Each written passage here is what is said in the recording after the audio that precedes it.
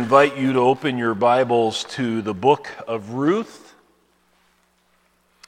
You will find it in the Old Testament, just after Judges and just before 1 Samuel.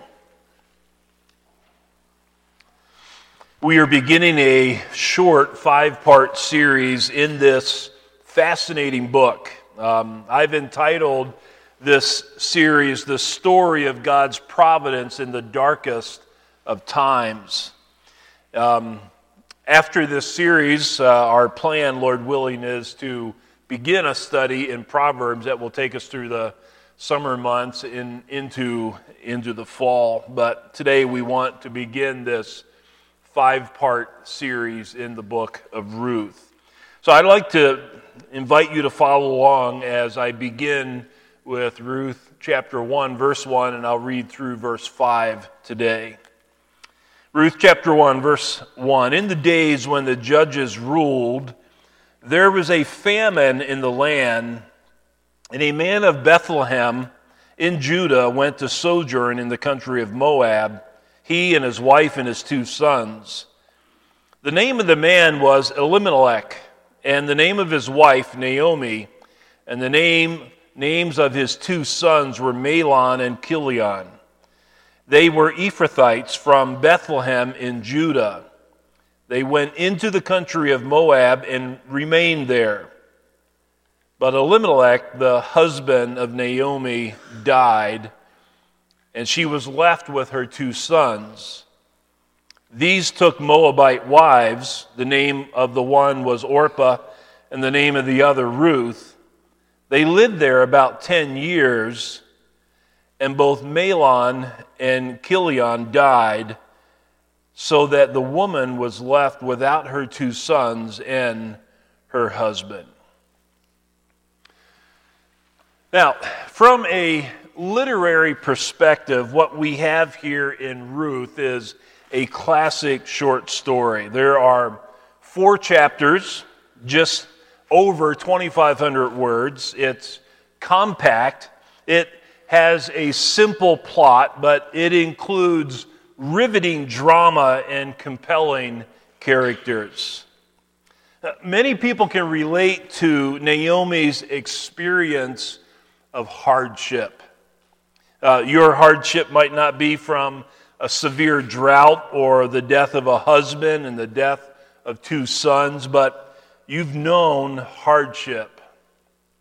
And who isn't inspired by the love of Ruth for her mother-in-law Naomi and for the kindness of Boaz to Ruth and Naomi?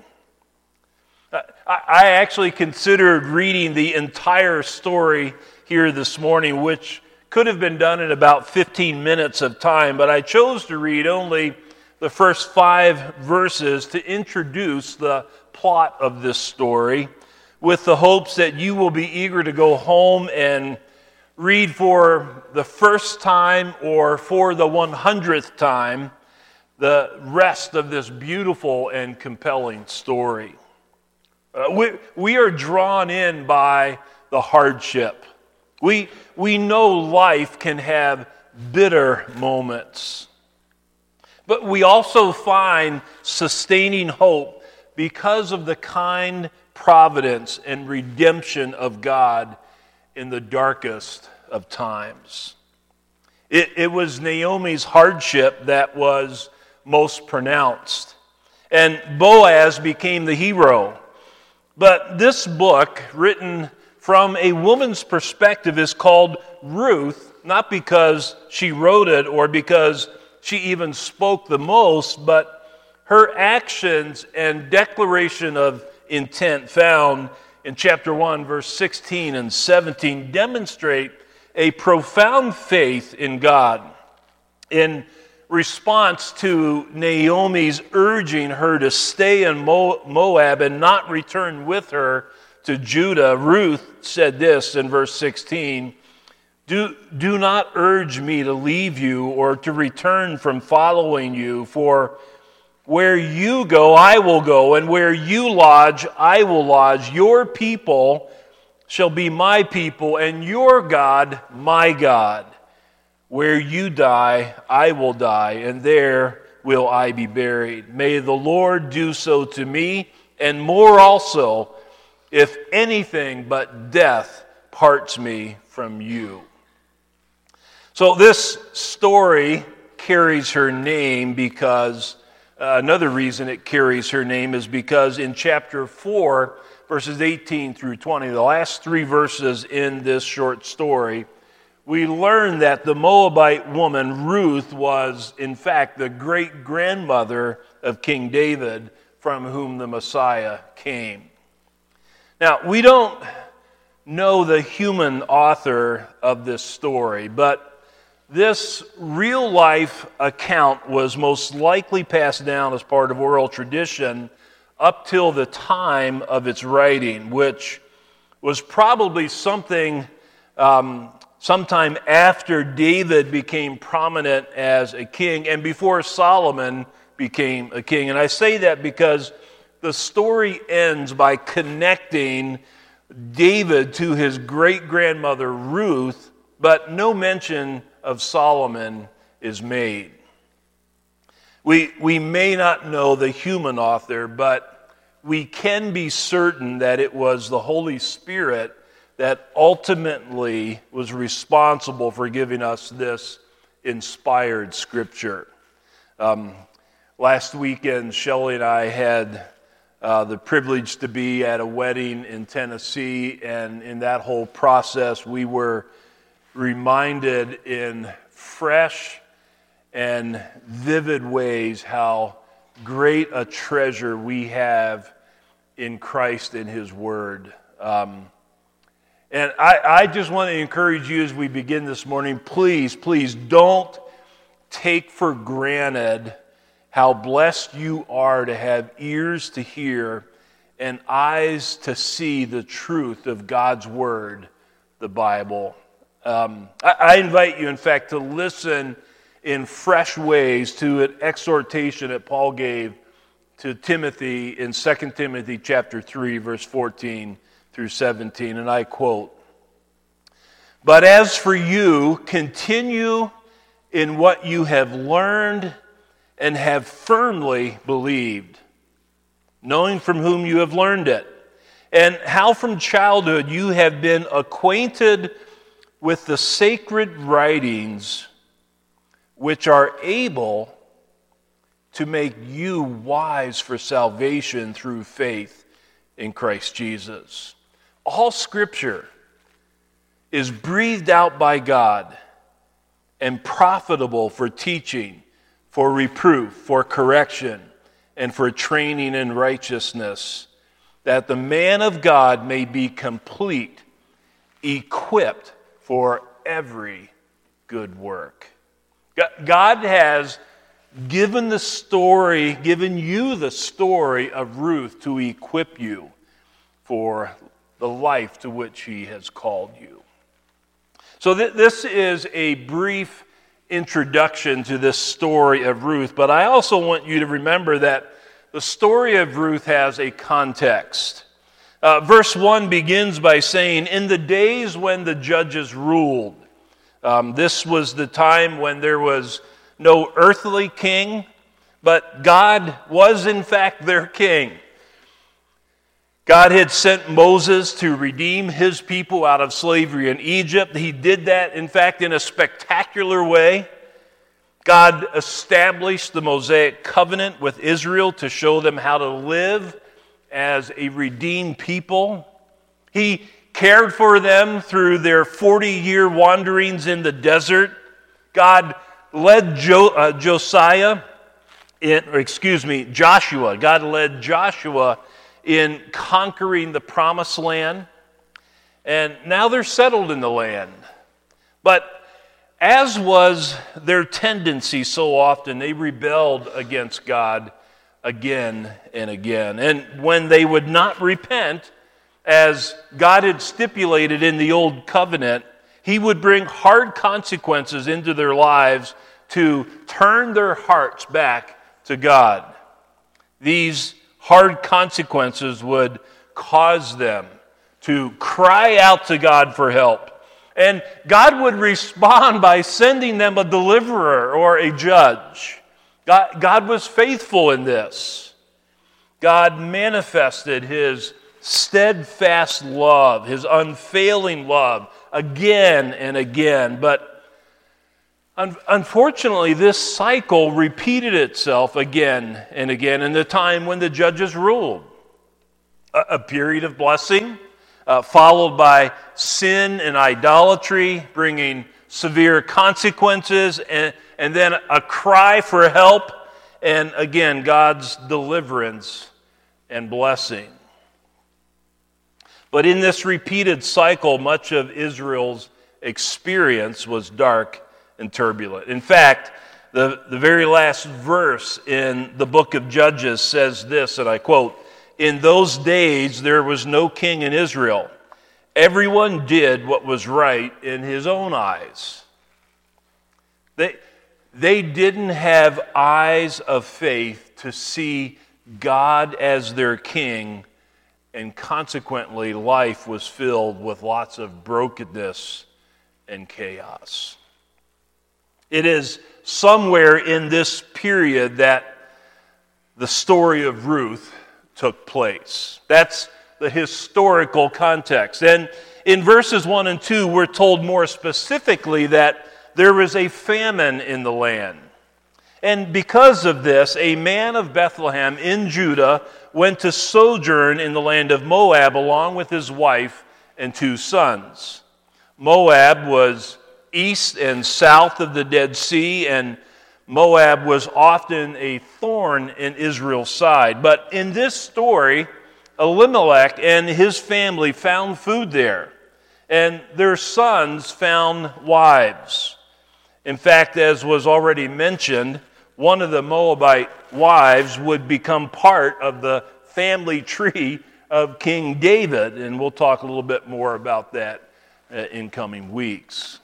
There was a famine in the land, but we aren't told why. There were times in the Old Testament that famine was a consequence of Israel's sin, but there were other times when God sent a famine to reveal his glory, as was the case with Joseph ending up in Egypt. As you remember, Joseph's brothers sold him into slavery in Egypt because they were jealous of him. But God was with him, and God raised him up to a high place of prominence to save God's people in the midst of a severe famine that would take place. More specifically, to preserve Abraham's seed, the Messiah, who is the only hope for a dying world. But make no mistake about it, this story is birthed in dark days for Israel. Elimelech, Naomi, Mahlon, and Chilion were hungry. And so they made their journey to Moab in search of food. Now, nowhere in this story are they chastised for leaving Judah. There's no indication that they began to worship Baal or idols in Moab. On the contrary, the Moabite Ruth was in fact converted and began to live by faith in Yahweh because of what she had learned from Naomi and her family. Though the family was sojourning in Moab, which that idea of sojourning means they planned to be there only temporarily, they ended up being there for 10 years. And during this time, Mahlon and Chilion had found Moabite wives, and certainly this was many years before Judah was taken into exile in Babylon. But I'm reminded of that situation, how the Lord instructed Judah then to continue to do good to the city in which they live. So build houses, plant gardens, take wives for your sons, and when the city prospers, you prosper. So this situation in Moab is different, but you get the sense that in their sojourning, they wanted to continue to live and to do well. But the tragedy of this story is this: Elimelech, Mahlon, and Chilion all died in Moab. So somewhere during their stay in Moab for these 10 plus years, this man died, and then later his 2 sons died. We don't know how long the sons had been married to Moabite women, but we don't know how long they lived before or how long they were married before they died, but you get the sense that they weren't even married long enough to have any children. And certainly losing a husband would have been tough enough for Naomi.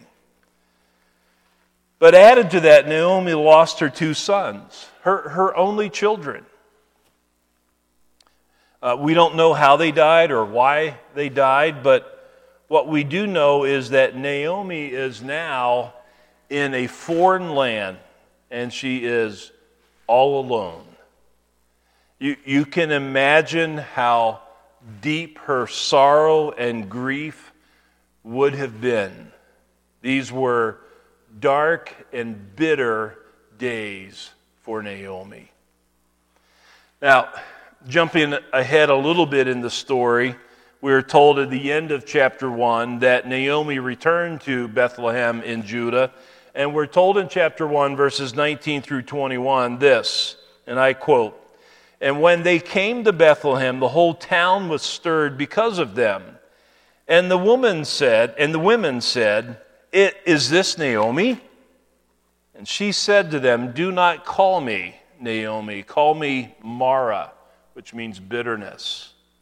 For the Almighty has dealt very bitterly with me.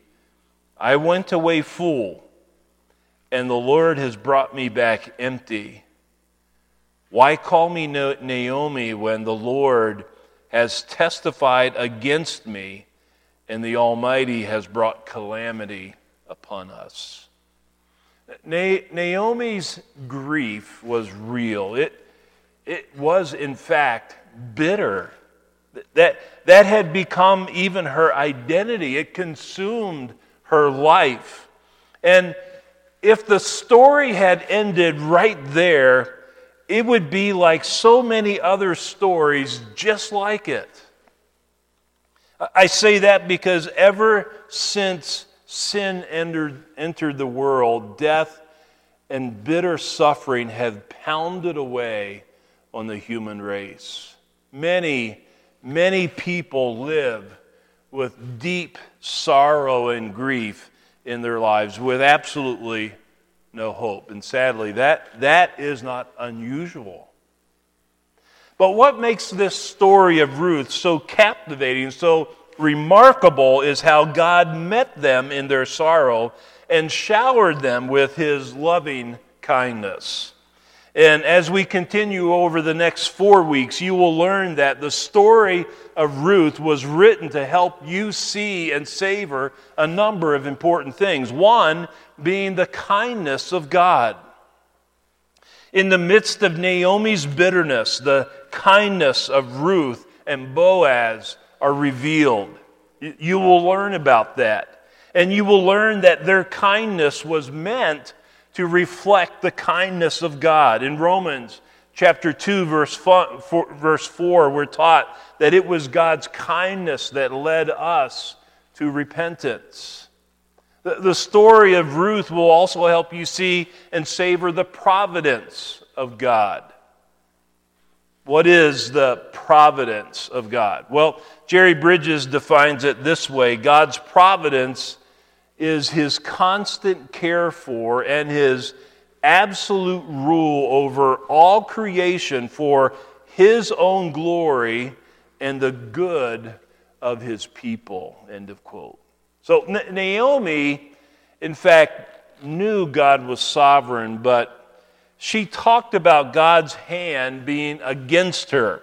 And in truth, we will learn that God was not against her, but for His glory and her good, and she would come to see and savor that. The story of Ruth will also help you see and savor the provision of God's redeemer. Boaz was a kinsman redeemer, and God used him to preserve the land of Elimelech's family, but more than that, to provide offspring through Ruth so that the name of Elimelech would continue. Boaz was this kinsman redeemer. But this story isn't just about Boaz being the kinsman redeemer. The end of Ruth makes it clear that this story points us to King David, who points us to Jesus, God's promised Messiah, in whom we have redemption. So the story of Ruth was written to help you see and savor the kind providence of God in providing you with a believer, so that you will do a couple of things. One, so that you will put your faith in Jesus Christ. We all know that sin and suffering make life bitter. And that's something that is experienced again and again.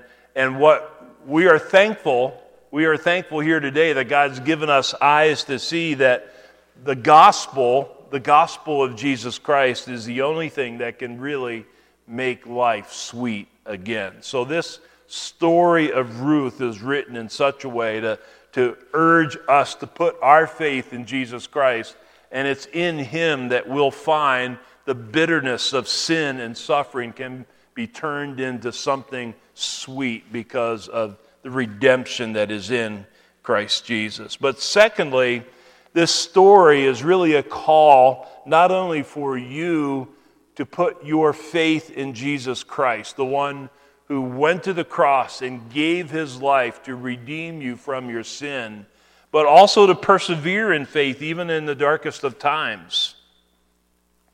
Believers are not removed from suffering, but there is encouragement and help and hope for us because the Redeemer walks with us and brings us through the suffering. One of the Psalms that means so much to me personally, it's a great comfort, is Psalm 23. The Lord is my shepherd, I shall not want. And He leads me, He protects me, He provides for me, He cares for me again and again.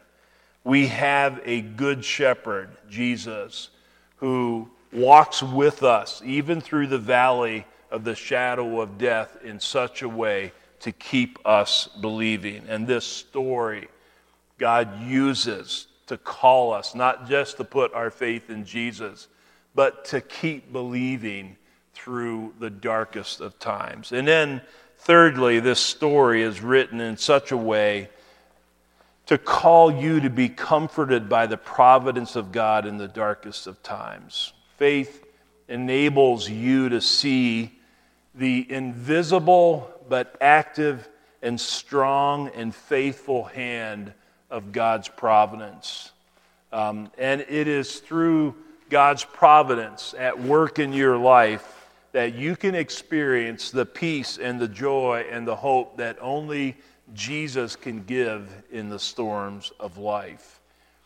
So we are taught again and again, and we are encouraged again and again to be a people who find comfort in the person and work of Jesus Christ. Not in all of the circumstances going well, not having life just the way that we want it to be, not being problem-free, but in the person and work, the faithful presence of Jesus, mediated by His Spirit. And because of the work of Jesus on the cross, there is great hope for us. And so I want to encourage you, wherever you're at in life, whatever you're facing in life, look to Jesus and find comfort in Him. Let's pray together. Father, it is with thankful hearts that today we can open up your word. We can begin this this study in a wonderful, fascinating, riveting book, the book of Ruth. And we are thankful that you have given us eyes to see you. And I pray, Father, for everyone that's here this morning, young and old alike, and I pray that as we speak of Jesus, as we learn of the kindness that you have demonstrated by providing Jesus to be our Redeemer, providing Jesus who gave his life on the cross, who died in our place as our substitute to atone for our sins. I pray, Father, that we would be a people who live by faith in Jesus. But Father, I pray that as we live by faith in Jesus, we would continue to believe. Help us. There are times we are weak. We face difficulties. We walk through hard times. We walk through the valley of the shadow of death, and we cry out to you and ask you by your Spirit to keep us believing. And Father, more than that, I pray for every one of us that we would find comfort in you, comfort in your presence and your activity, your work in our lives, orchestrating the affairs of this world in such a way that you care for us and provide for us. Thank you for your faithfulness. Thank you for never leaving us or forsaking us. Thank you for the grace that you give to us, undeserved favor. What a privilege it is to know you, our Lord, our Redeemer. And we praise you and we thank you for it. In Jesus' name, amen.